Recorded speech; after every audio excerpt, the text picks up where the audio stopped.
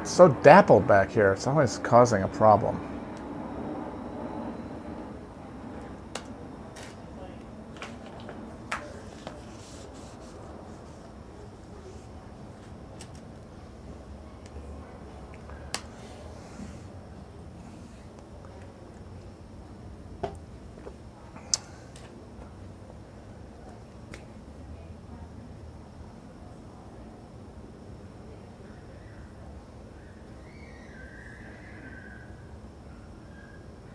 There I am. I'm on the TV. I'm on the television. Whatever you want to call it. I'm streaming. The 21st century. Streaming. Who would have thunk it? You know, it's funny. You think about, we never got flying cars. You know, we never got moon cities or underwater bubble cities like Epcot. But what do we got instead? We've got Twitch streams. And I'm not saying that to disparage them, really. None of that shit's in there. If you think about like all that high modernist sci-fi, how much time do they spend on entertainment, you know?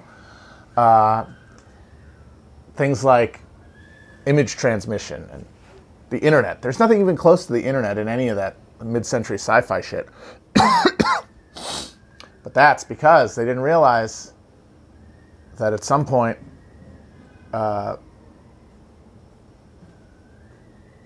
the deal was going to break down and people were going to have to replace any kind of meaningful existence with a speculation, an interaction with entertainment. So what is shock? That's where all of the actual sci-fi shit happened.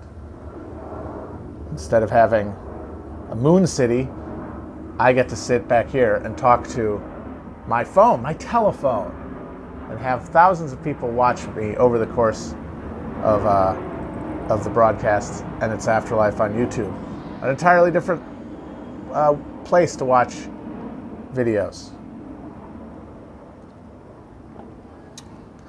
And that's because if we had moon cities, if we'd actually been able to muster that sort of social resource to do that, we probably wouldn't have Twitch, realistically.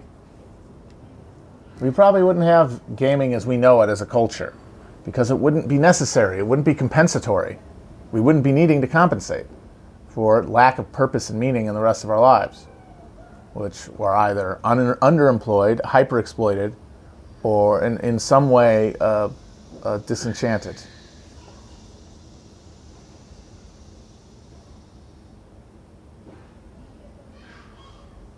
I mean, presumably, if you were on the moon, it wouldn't be just to be on the moon. It would be on the moon to do something, to be part of a project. But I'm actually kind of, I don't know, I'm over space travel. Realistically, it seems like it's cope. It seems like it's delusional cope by cultures, and specifically super rich people, to try to imagine that there's somewhere we can start over, a new America. Like, oh no, the American concept of endless resource consumption to offset all social conflict, that's no longer viable in a closed circuit. It's no longer viable in a world market. It's no longer viable with way too much demand put of a biome for items, for pleasures, for gewgaws, for Szechuan sauces and the like, for little minions eraser tip things. So what if we do it? Find another one.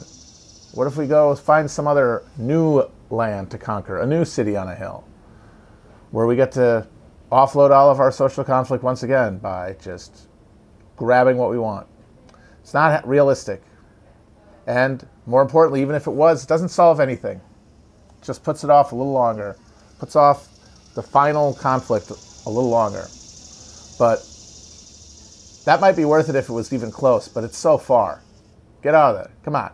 Enough with the moon. Enough with Mars. Let's try to figure out this. I mean, I don't know how we're going to terraform another planet if we can't keep Earth terraformed. The planet that was already terraformed when we got here. It was literally Terra. And we have managed to unterraform it. That's how fucking bad we are at this shit. You really think we can re-terraform an entire fucking planet?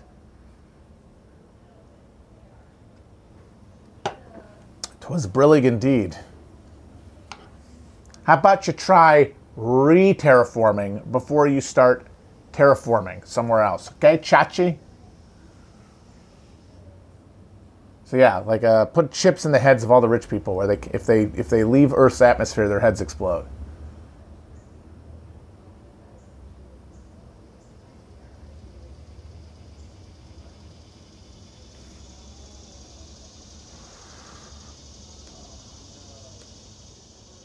I want to ask you guys a question. This is relative to, God help me, it's a tweet, but I thought this one was one of the rare ones that you can use to reveal a larger point. And it was something that Jonathan Chait said today that got a lot of people upset. He was talking about AOC's speech from last night when she uses a lot of intersectional language, the language of like the contemporary left as we understand it online, certainly. And someone calls that an outreach to millennial language. It's millennial language, stuff like decolonization and xenophobia and fight in anti-racism, like these concepts. And Chait says, I don't think it's millennials, I think it's elite institutions. Now that made everyone lose their shit because they saw the word elite, and I mean, Chait's a dumbass who likes causing people to get mad at him, so you can't take his word for what he's trying to say. Like, elite is there to infuriate people because, god damn it, people love bristling over the concept of being elite. And they hate it, and they want to thrust it away like a hot potato, because that's the fantasy that allowed America to shred its class consciousness over time. We've made being common a fetish of even our richest citizens, which makes it much harder to see class as it actually functions in society. But anyway, so you know the number of people I saw tweeting today who said, well, I've just got a degree from a state school and I understand this. I just went to a small liberal arts school. You never have. And, you know, I'll give people the benefit of the doubt that if you read, there's a perfectly reasonable argument that if you read him from what he's trying to say, elite means like Ivy League institutions, like very selective schools. And that's not the useful way to talk about it. So fuck that. Fuck Jonathan Chait. He's an idiot. This is just a chance to talk about something that's real, even though the actual conversation is being had by dullards. Well, ignore what they actually said and pull out what is useful that they could have said so that you can actually make something interesting out of it that you could talk about. Because if you stay in the playpen fighting over the words of the actual moron and the meaning of the actual moron's words, then you will just be as dumb as they are. So it's the way Trump has made everybody stupider by having to live in the world where his utterances are your entire daily emotional reactive life. Anyway, if we strip the connotation from elite and we talk about like what realistically we're talking about when because what does it mean what is Chait trying to say? Chait is trying to say it's not millennial as in this whole group of people. It is a subset of that group of people. Now, if he means elite by like Ivy League people, that's wrong. But there is another way of thinking of elite, shorn from class and shorn from the prestigiousness of the institutions and the ties that relate to them, that is potentially realistic. Like, do you guys know what the percentage of adults who have a 4-year degree, minimum, have at least attained a 4-year degree is in the United States? What do you think it is? What do you think the percentage of adults with a 4-year college degree is? Off the top of your head, don't Google it. Someone says 30, someone says 15, someone says 35, 25, it's 27%. Yeah, as in 2020, 27%. That's not how you would imagine it if you lived online and talked about politics online. Because the people conversating on all points, on all of these questions, whenever they come up, almost universally are among that 27%. So Chait is idiotically and provocatively and stupidly bumbling into a real observation, which is that AOC comes from a milieu of a subset of millennials, meaning millennials who went to a 4-year college and absorbed the social vocabulary and etiquette of college. And I think that's a meaningful distinction. Now, it doesn't make them a different class. That's these people want to, like, because they want to spend all that time online, and the only way they convince themselves it means anything is if the discourse is the only thing that matters in the world. And that means that the fact that these people are now like at a separate class position relative to culture to people who didn't go to college, then therefore they are the new ruling class. That's absurd. But it does mean that there is a cultural distinction that has to be talked about when you're talking about all these other questions, because there is this distinct belief among a lot of people that the college-based vocabulary of American leftism. All the stuff, all the intersectional shit we talk about, all the stuff about, all the language of oppression and the language of white fragility and like racial centeredness, all this stuff that you learn in college, that it's bad, that racism exists and is bad. Those are the two things you learn in college. Misogyny exists and is bad. Like, that's the 1-2 punch. That's what college teaches you. Not everybody who goes to college has that feeling. A lot of people get alienated by that because it's so hegemonic. They get annoyed by it, and they become like the elite, the culturally elite of the right, or of like some third position trying to aggravate both because they're so alienated from either. And that they say that language alienates potential allies among that vast swath. That potential, those non-college educated people, those non-educated, they're seeing you do this stuff, and they're getting mad at you. And even though they would love to sign on to socialism, you are making them either turn off completely or turn to conservatism and reaction as a response. And the truth or falseness of that theory can never be tested because no one involved in the theorizing it is a member of the group they're talking about. Because all these conversations around like how to talk about subjects and which subjects to focus on, imagine they're creating an imagined non-college educated person, because all the people inside this bubble are, whatever their opinions are, members of that subgroup.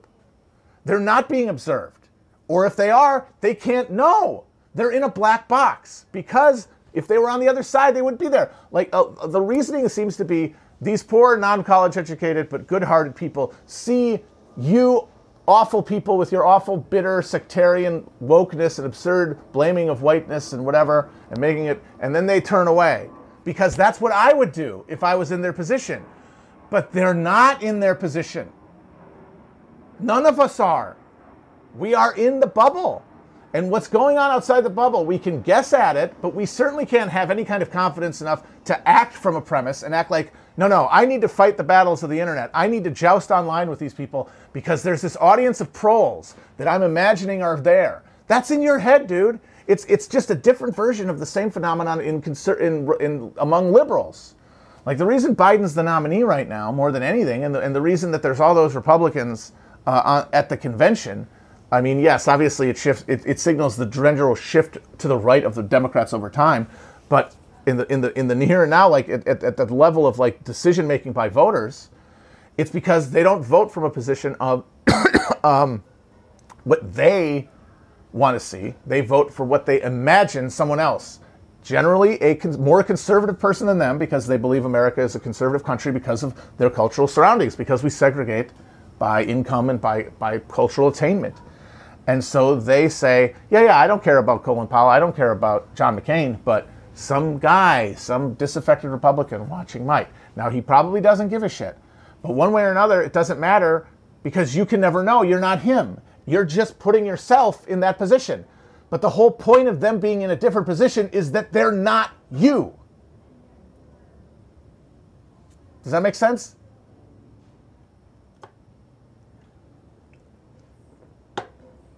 It's all wish casting. What it is it's people laundering their own anxiety that they are in a bubble by projecting out a fantasy of another. Woke people do it too. Their counter rejoinders always know. Like, working class people are basically, they're all good-hearted, they're all waiting, they're yearning to be connected to this network of beliefs that I all learned in college and that take a long time to get to for a lot of people, because it's counterintuitive premises, especially from stuff you learn growing up, especially if you tend to be white or male. And it takes a while to work through the process. You have to be committed to it. You have to be committed enough to fucking spend 4 years in a goddamn college and go into debt for the fucking privilege. You have self-selected. You don't know what they're thinking about any of this. You don't know that they're just waiting for some real, like, son of the soil to arise, some Richard Ojeda guy to lead them to some unwoke socialist paradise. You have no idea. It's all in a box. And what it does is it allows you to ignore the real problem, the real functional problem that is far beyond any questions of what people are talking about or any issue that is on the agenda or any controversy or any podcast or anything. It is that there is no connection between these two groups. Culturally, they are separate. And the majority, we certainly know, of the non-college educated in this country do not process the alienation and horror of their lives through a political or class lens, which is the only way that class consciousness emerges. And traditionally, what made that happen was the close quarters and the social context of living as a working class person, which doesn't exist now and never really existed in the United States. And that is really the difference. When we talk about American exceptionalism, it boils down to the fact that our vastness of land and resources expropriated from natives who were not part of our political calculus, could be exterminated, meant that we never created the pressured situations, or very rarely anyway, like in pockets, certainly. Immigrant pockets, for example, of the East Coast, yes. But generally did not generalize a single working class experience. And the class got sort of bleached out of America as distance allowed people to live separately enough that the accumulated experience of living near fellow working class people dissipated. And that's the real challenge. And instead, people would much rather, because it's more fun and you can do it online, you can do it in your house, you can do it in your underwear, you can do it while jacking off. You can't do it, it's easy. There's nothing stopping you. And it's a nice place to dump anxiety and sense of purposelessness in life. But it's not going to, nothing that is attained on that level, regardless of how it boils down to like people say, this stuff starts online and then it goes in the real world. Right. But it can never be stopped online. It can only be stopped in the real world.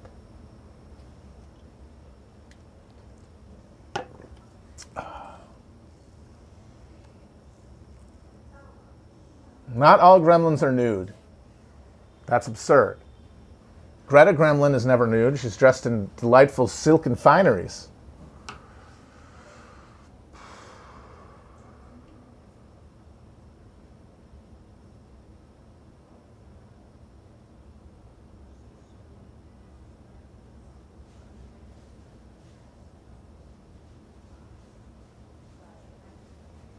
Somebody asked if Huey Long could have ended the Great New Deal by splitting the vote in 1936.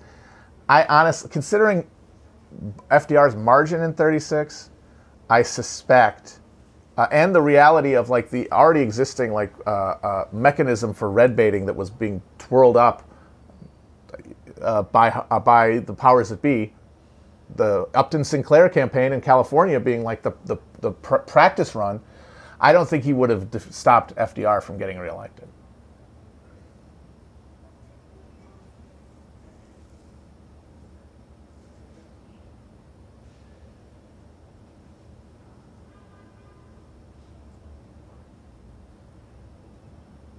Hoover and Biden are very similar because they're both going to be in a position where they're going to be dealing with an unprecedented crisis that cannot be handled with any of the available tools that they use their entire careers, but with no willingness or ability to change them. So something's going to have to break off and shatter this political logjam.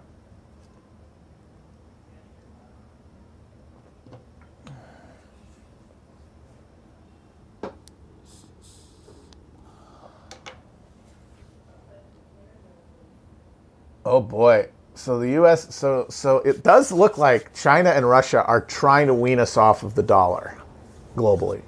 They're apparently cutting their percentage of transactions that they're doing from 90 to 50. And I know China just bought literally tons of gold. I mean, I still would assume this is hedging because nothing in the current situation makes me think that China is in a position to make that change right now. But they're very wise to have an alternative. Like if the Greeks had really taken the concept of leaving the euro seriously, they could have won. But the thing is that the Germans knew that they didn't. The Germans knew that they were bluffing. And since the Germans knew they were bluffing, they were never going to get pushed off their position. Even after they won that referendum, it didn't change the calculus. And the thing is that The way to beat that was not to have bluffed, or at least to have bluffed at a higher level of commitment, as in really making moves towards getting their own goddamn currency going again, instead of just saying we might do it in the future if we can't get a deal. Because they'll be like, yeah, no, you won't. Because at that point, it's too late.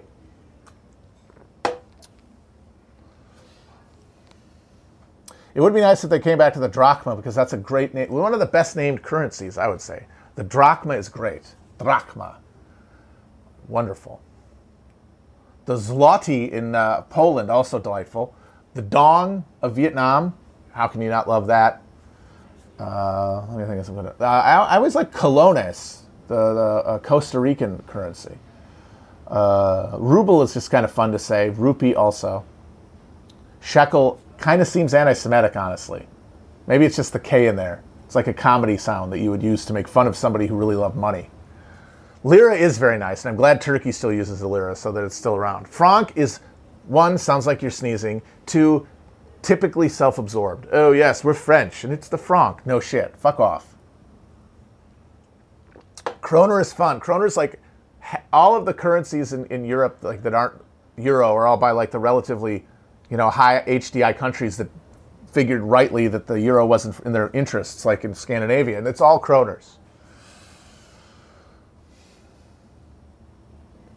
Oh, that's the quetzal in Guatemala. That's nice. Scudo, that's a good one. Dinars are fun. Give me that dinaro. I wish somebody had the sesterce, the old Roman sesterce. I always like that. It's a very, very dramatic name for a currency. Guilders are good. Ducats, of course. I have a ton of dinars. Somebody sent me a bunch of dinars. So I have, if they do the revalue, I am going to be a billionaire.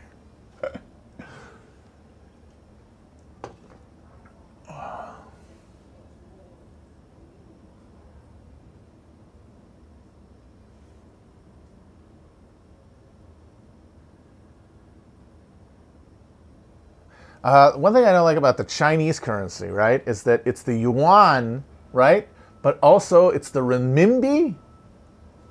Pick one. What's wrong with the yuan? Just make it the yuan. Get out of here. Get out of here. People should need to get over the idea of AOC running for president. The president's not going to save anybody. The circuit's broken. It's not going to happen. Wish casting presidents is just learned helplessness at this point. People need to just get over the idea of the presidential. Bernie was different in a qualitative way and worth supporting for specific reasons. Everything else is just trying to imagine you can have lightning strike twice, and I don't think you can. And when we saw the results with Bernie and the failure to activate that group I was talking about, like Bernie didn't do it. Your fucking like argument over a Jacobin article isn't going to do it one way or the other either. Like some 30-follower account saying like that it's actually ableism not to follow back is not going to fucking have any kind of impact if the presidential campaign that had hundreds of tens of millions of dollars behind it wasn't able to do the fucking job.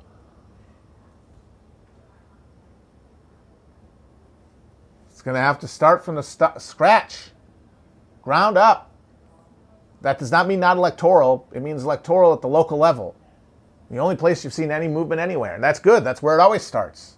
Well, New Right started there. The New Rights didn't start with President. Barry Goldwater got his ass shellacked in 1964. But then they started winning town councils, school boards, incredibly importantly school boards, local elections, and then Congress. Then they started getting senators, and then boom, they got Reagan. They did not start with the president. The presidency started moving things. It was a momentum thing, and that was what Bernie was always supposed to be. So the better he did, the better it would work.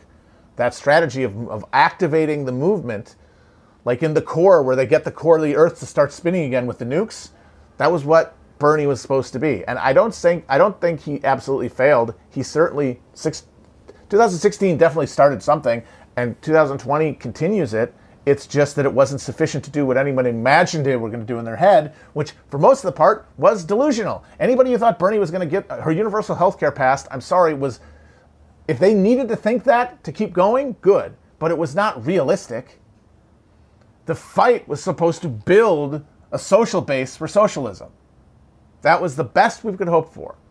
And so we got less than that, but we got more than nothing. But it's still, that's the process. The idea that you could just put another figurehead on top of this process, even though it has failed to get into its own, circulation, it's failed to start the process, it's failed to kickstart the perpetual motion, then it's not going to matter. So if you want to care about elections, and I don't think people shouldn't, I think that's silly and childish, then care about ones that can be won at the local level. And I know it's horrible to think of that considering how late it feels, but we have no idea how things are going to break. We don't how things are going to break loose. We don't know what those conditions are going to be. All you can control is what position you are in when those things happen. And that means finding the smartest application, the most effective and efficient application of your energies, and then applying it. So that whenever things change, whenever the fault lines crack and things start rolling downhill that we're rolling up, then you're somewhere that can meet that moment. And that is the thing that I can't tell you and that no one can tell anyone. That has to come from in themside. They have to clear all the fucking gunk off of their windshield, sit quietly, look at the life around them for really, instead of just reacting to shadows in their mind. Really look at the conditions of their life and move forward. And you say, how will I know? You'll know. But we don't operate at that level of clarity. We operate at this befogged level where we're always constantly entertaining and exercising a distraction on our own minds in order not to have to look through that clear pane at what's within and what's without. We would rather filter it through this layer of irony or distraction or mythic, heroistic self-conception or to carry off social media conflicts with one another that we charge with epic emotional and moral weight for no reason.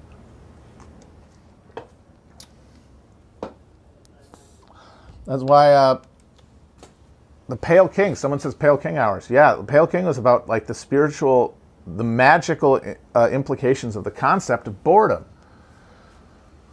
Because if boredom is sat with, if boredom is actually engaged instead of annihilated, you can get to some pretty profound realizations without without needing any intervention, without needing to have the right moment appear to you, where you get like, aha. That happens sometimes, but you can't guarantee it's ever going to happen. What you can do is actually try to be bored for a minute and listen, and you might get a little closer to figuring out what to do yourself.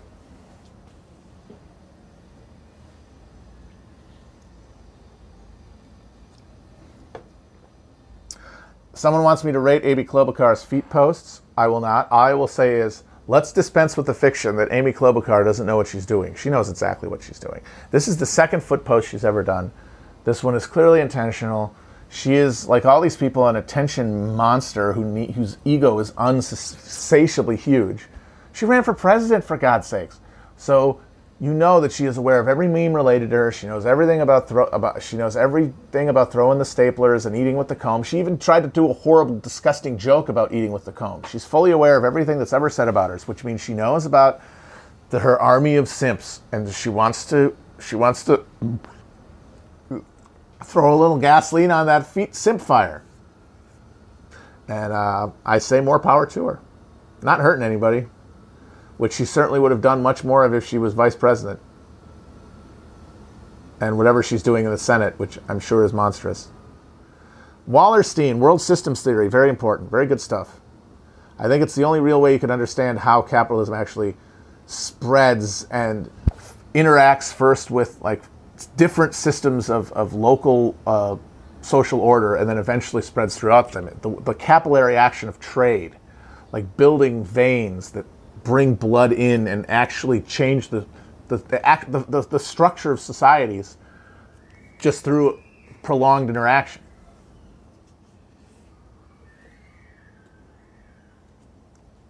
Someone asked, what's the deal with feet? I have a theory about the feet thing.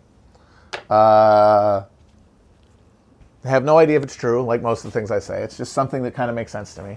And that is that the foot fetish, the rise of the foot fetish, because like foot fetishes have always existed, But they've gone from being marginal things like a creep in a James Ellroy novel with a bunch of shoes in his arms or something, to something that is now the most common fetish, and one that is just sort of offhandedly is like, if you want to suggest some sort of vanilla kink for for especially a white male character, or a male character, a straight male character specifically, foot is it's the first one, and it's like, it's mildly kinky or creepy, but it's not full. It's like the way that geekiness used to be this actual thing for actual social outcasts, and then fucking Marvel made it just everybody.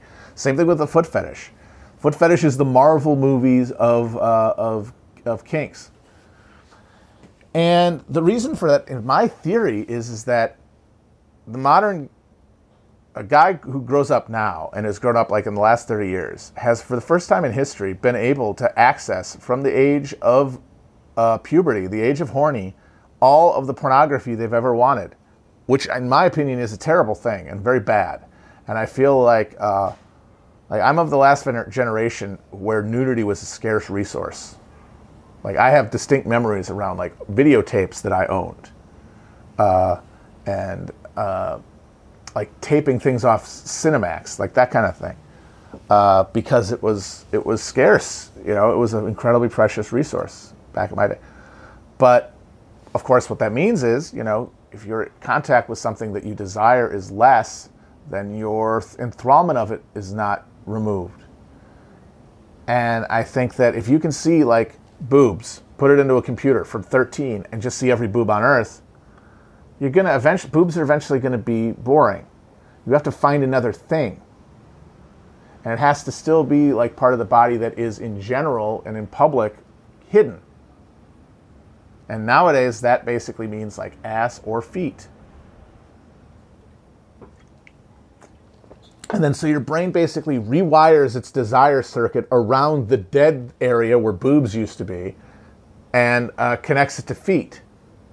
And that's like the process of like being desensitized to pornography that makes guys, you know, addicted and make it hard for them to have sex for real, is because of that process.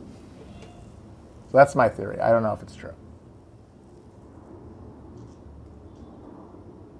I have not. Someone asked if I've read Christopher Lasch. I've only read excerpts posted on Twitter, but I will say that I wanted to mention him because in Reaganland,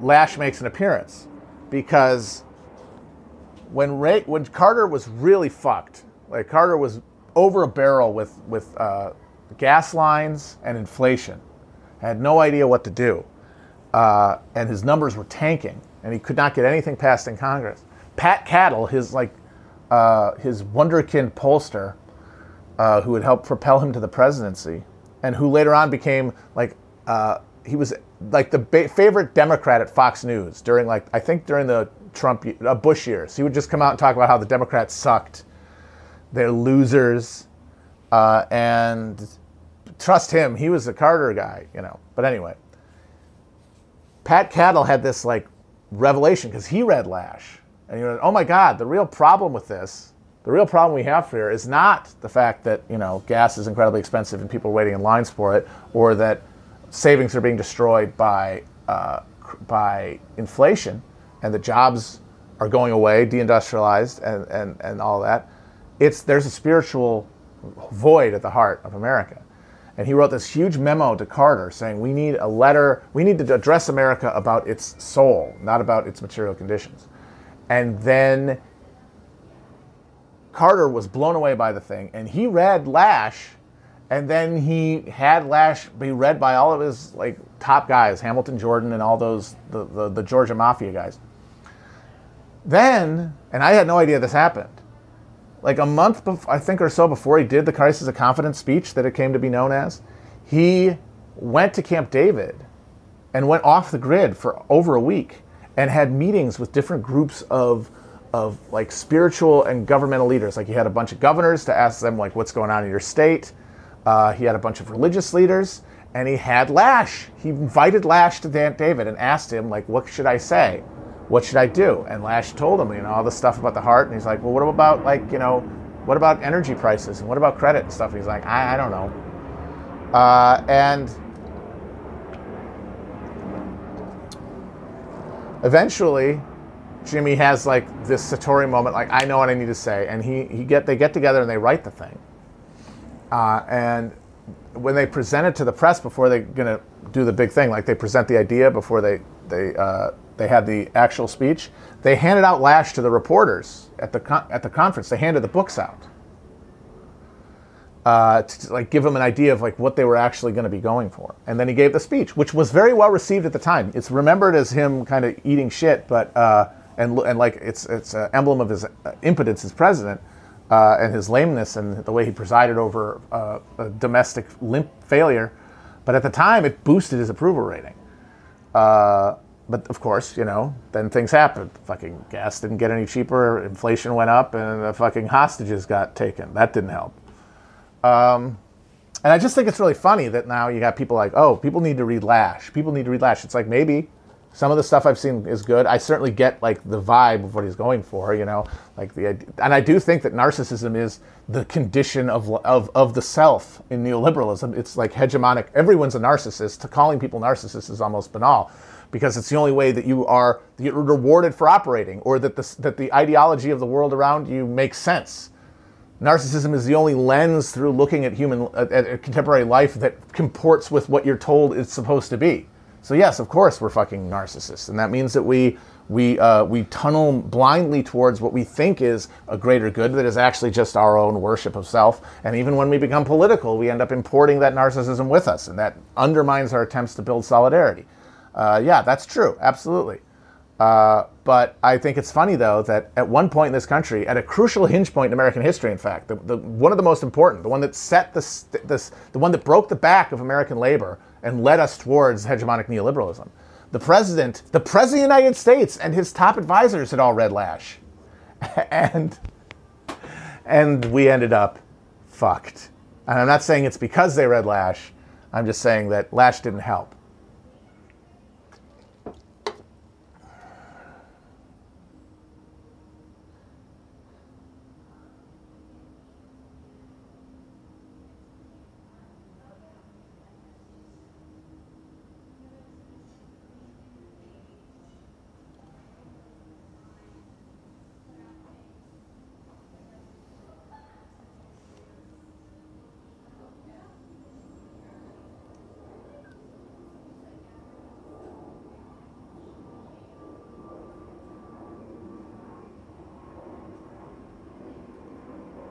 Tom Countryman rules.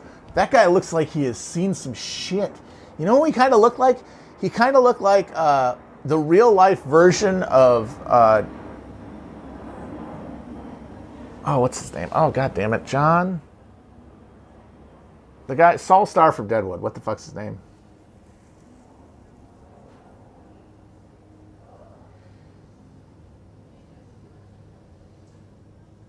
John Hawkes. That's it. He looks like a real life version of the John Hawkes character from Winter's Bone. Terrifying.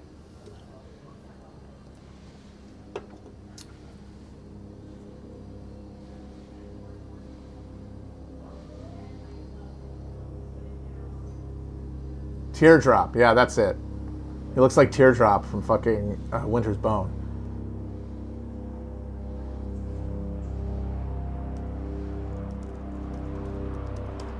Tom Countryman sounds like an alien trying to come to Earth through customs and just making shit up on their head. I am Tom Countryman. Hello, I am Tom Countryman. I'd like to be introduced to your country. I love it here. Hot dogs and sodas pop.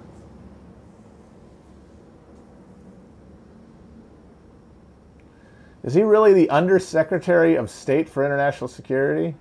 Oh, he's one of the deep state guys. Even like when they got a guy who looks kind of rough and tumble, he's still a fucking deep state fucking Langley ghoul. Amazing. Democrats never disappoint.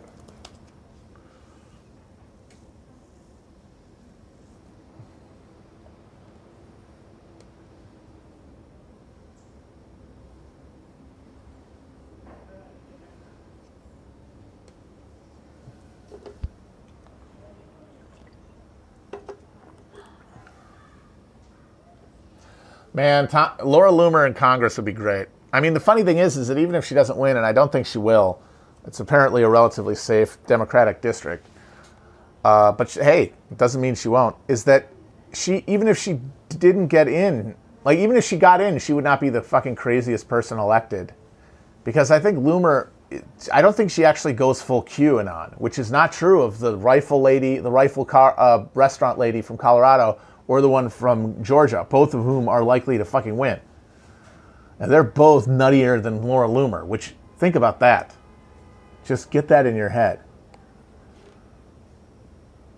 Is QAnon this generation's Frycore? What?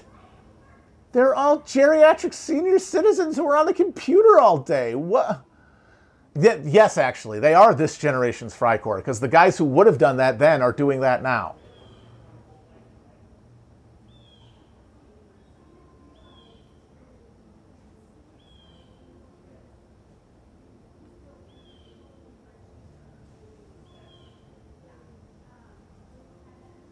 Frycore, yeah. F-R-E-I core. It sounds like fry, but that is the correct pronunciation. I'm not going to roll my R's or anything. Frycore, it's Frycore. Oh, someone wants to Monday morning quarterback the Soviet the Polish Soviet War. It's one of the that's like the Polish Soviet War is kind of like Polish Soviet War is Pickett's Charge for tankies, or whatever you want to call them. Because I think they like that name now. I'm not trying to criticize anybody. USSR fans, USSR, the version of the USSR people, the version of like lost causers for the USSR. They just think, oh, if they just driven to Warsaw. And the funny thing is if anybody fucked that up, it was Stalin. Which, if you're also loving Stalin, then you got to figure out a different reason that war didn't go so good. Let me guess, it was Trotsky.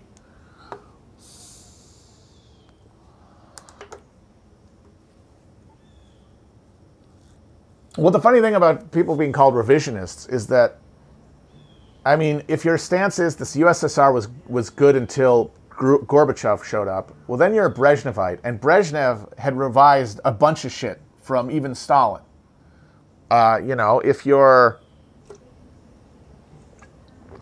If it's like Hungary and Czech and shit, then it's like, all right, Khrushchev, he did a lot of fucking revisionism too, and Stalin, I'm sorry, revised shit. It has to be revised. It's a question of what you're revising it to.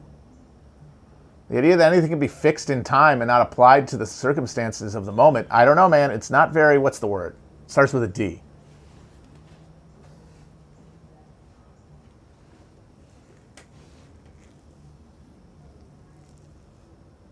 What's Trotsky's whole deal? I would define Trotsky's whole deal as a guy who couldn't make the tough call. A guy who wanted to have ice cream for dinner. A guy who did not want to accept the moral responsibility of being at the center of a historical moment. And that's what the world revolution was for Trotsky. It was the thing that was going to cut through the impossible choice, the Gordian knot, and just slice it for him. And since it never happened, he was never able to be effective.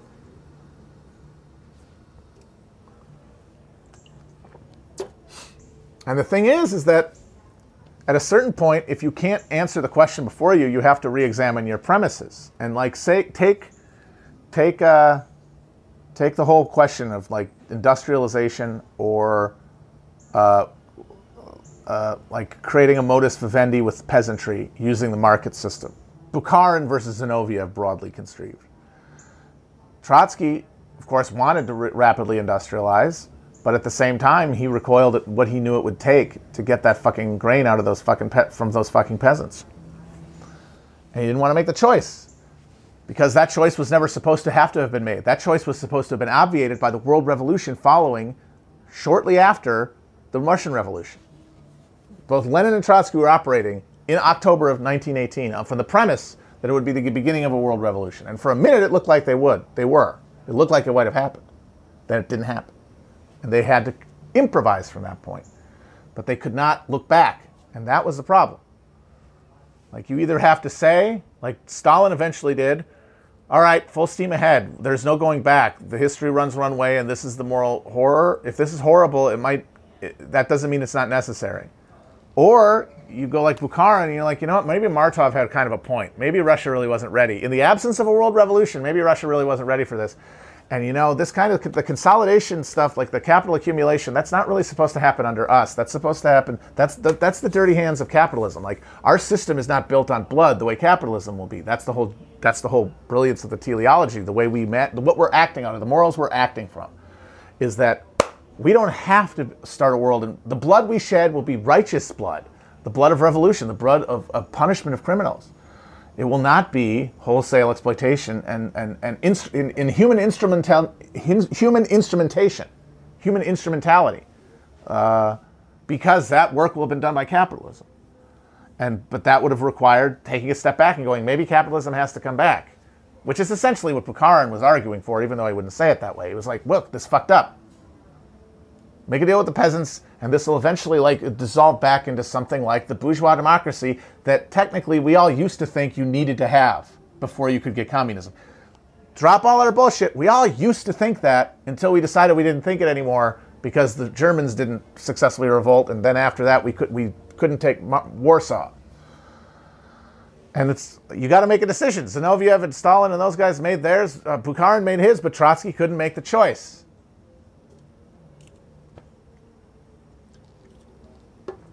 I think that was Trotsky's deal.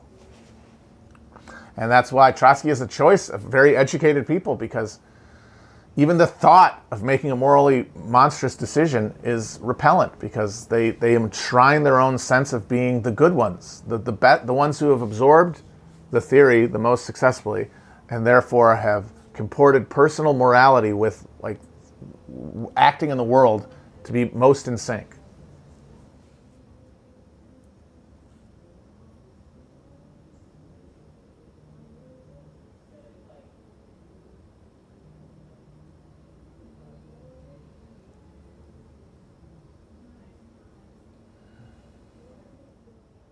Yeah, pilot the Eva, Leon.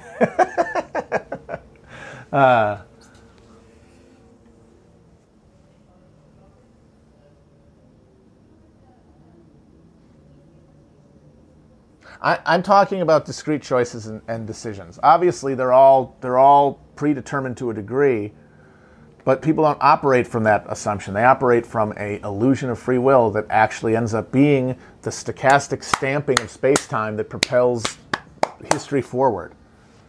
You have the shape determined by material reality that is unbending, and then you have the random application of actions caused by the deluded human brains operating without full recognition of their environment.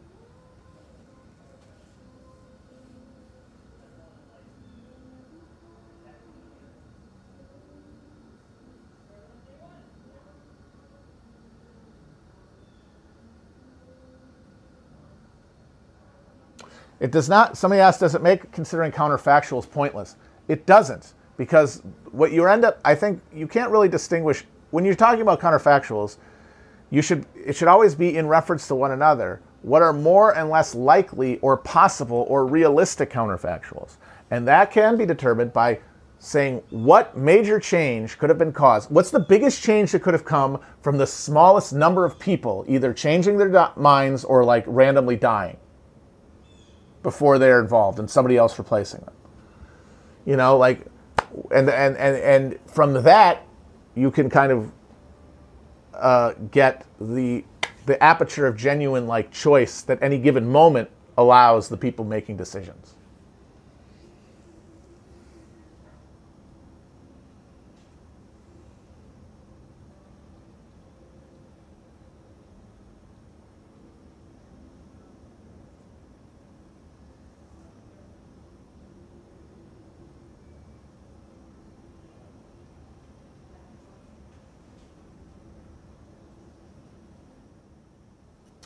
Jill Biden, man, that's a hell of a speech. I didn't really watch it. I just watched her looking like she was a merry widow, honestly. My husband of 27 years is dead, and now I'm back on the town.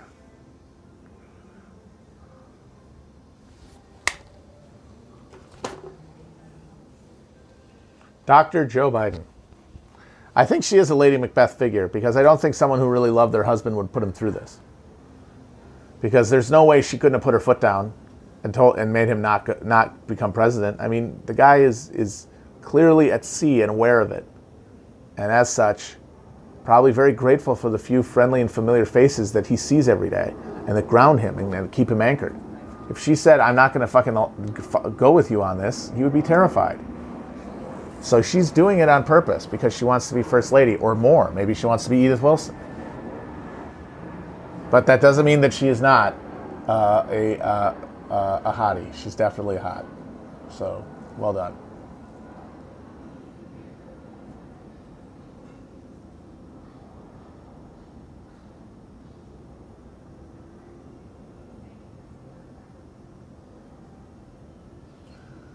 Did Bill Clinton look real or like a deep fake? Man, he sure looked, he looked bad, that's for sure. And man, all that charisma, because, I mean, I've seen the old speeches, and maybe it's just because there's no crowd, but I think it's honestly his life force is finally draining. The adrenochrome has run out, I guess, after Epstein's death.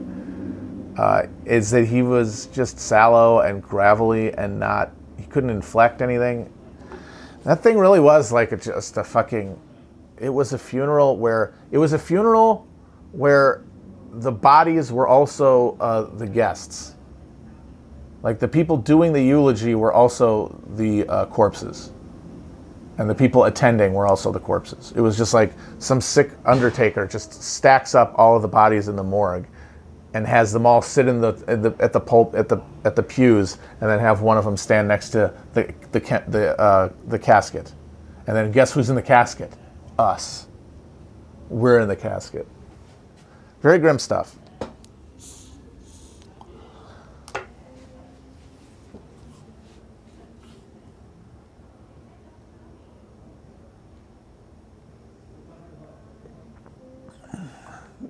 People are loving this new game, Fall Guys. I've watched it. It looks very easy. I think I do very well, very quickly. You just run. You have a little guy run down a hill. That seems incredibly easy. Why would that be difficult? Seems like it'd be incredibly easy. I would win every race.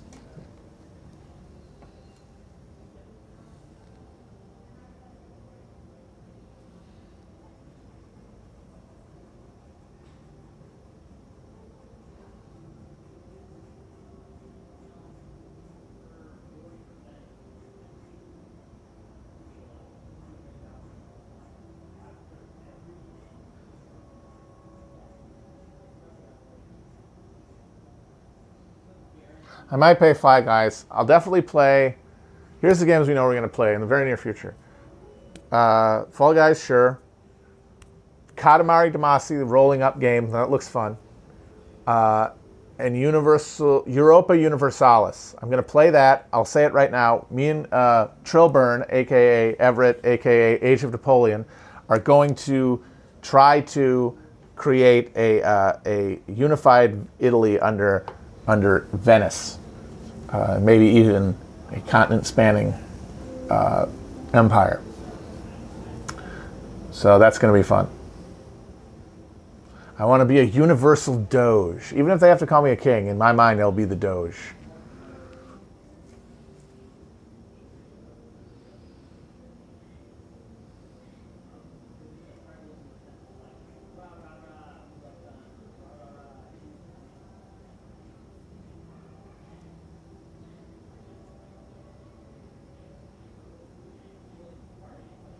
Oh yes, Napoleon Total War. We should play that too for sure. Also, I want to try to see if I can like max out the Ottomans. Is there a game where you can try to have the Mongols take over Europe? Because that's a thing they actually could have tried. I don't think they necessarily could have succeeded, because they would have been too far from the steppe.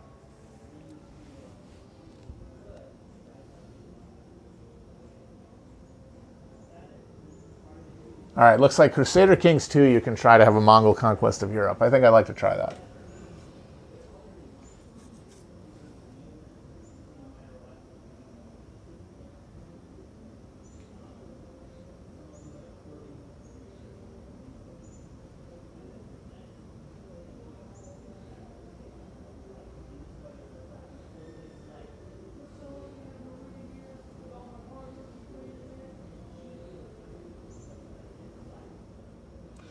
No, no. I know that they didn't. They were not stopped in Europe. They could have stayed, but it wasn't profitable. That it wasn't. It wasn't the most useful place to go. They had other ideas. They had other things that were more focused on.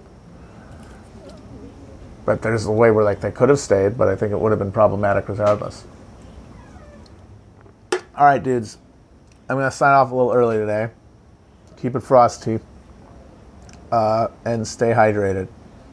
Bye bye.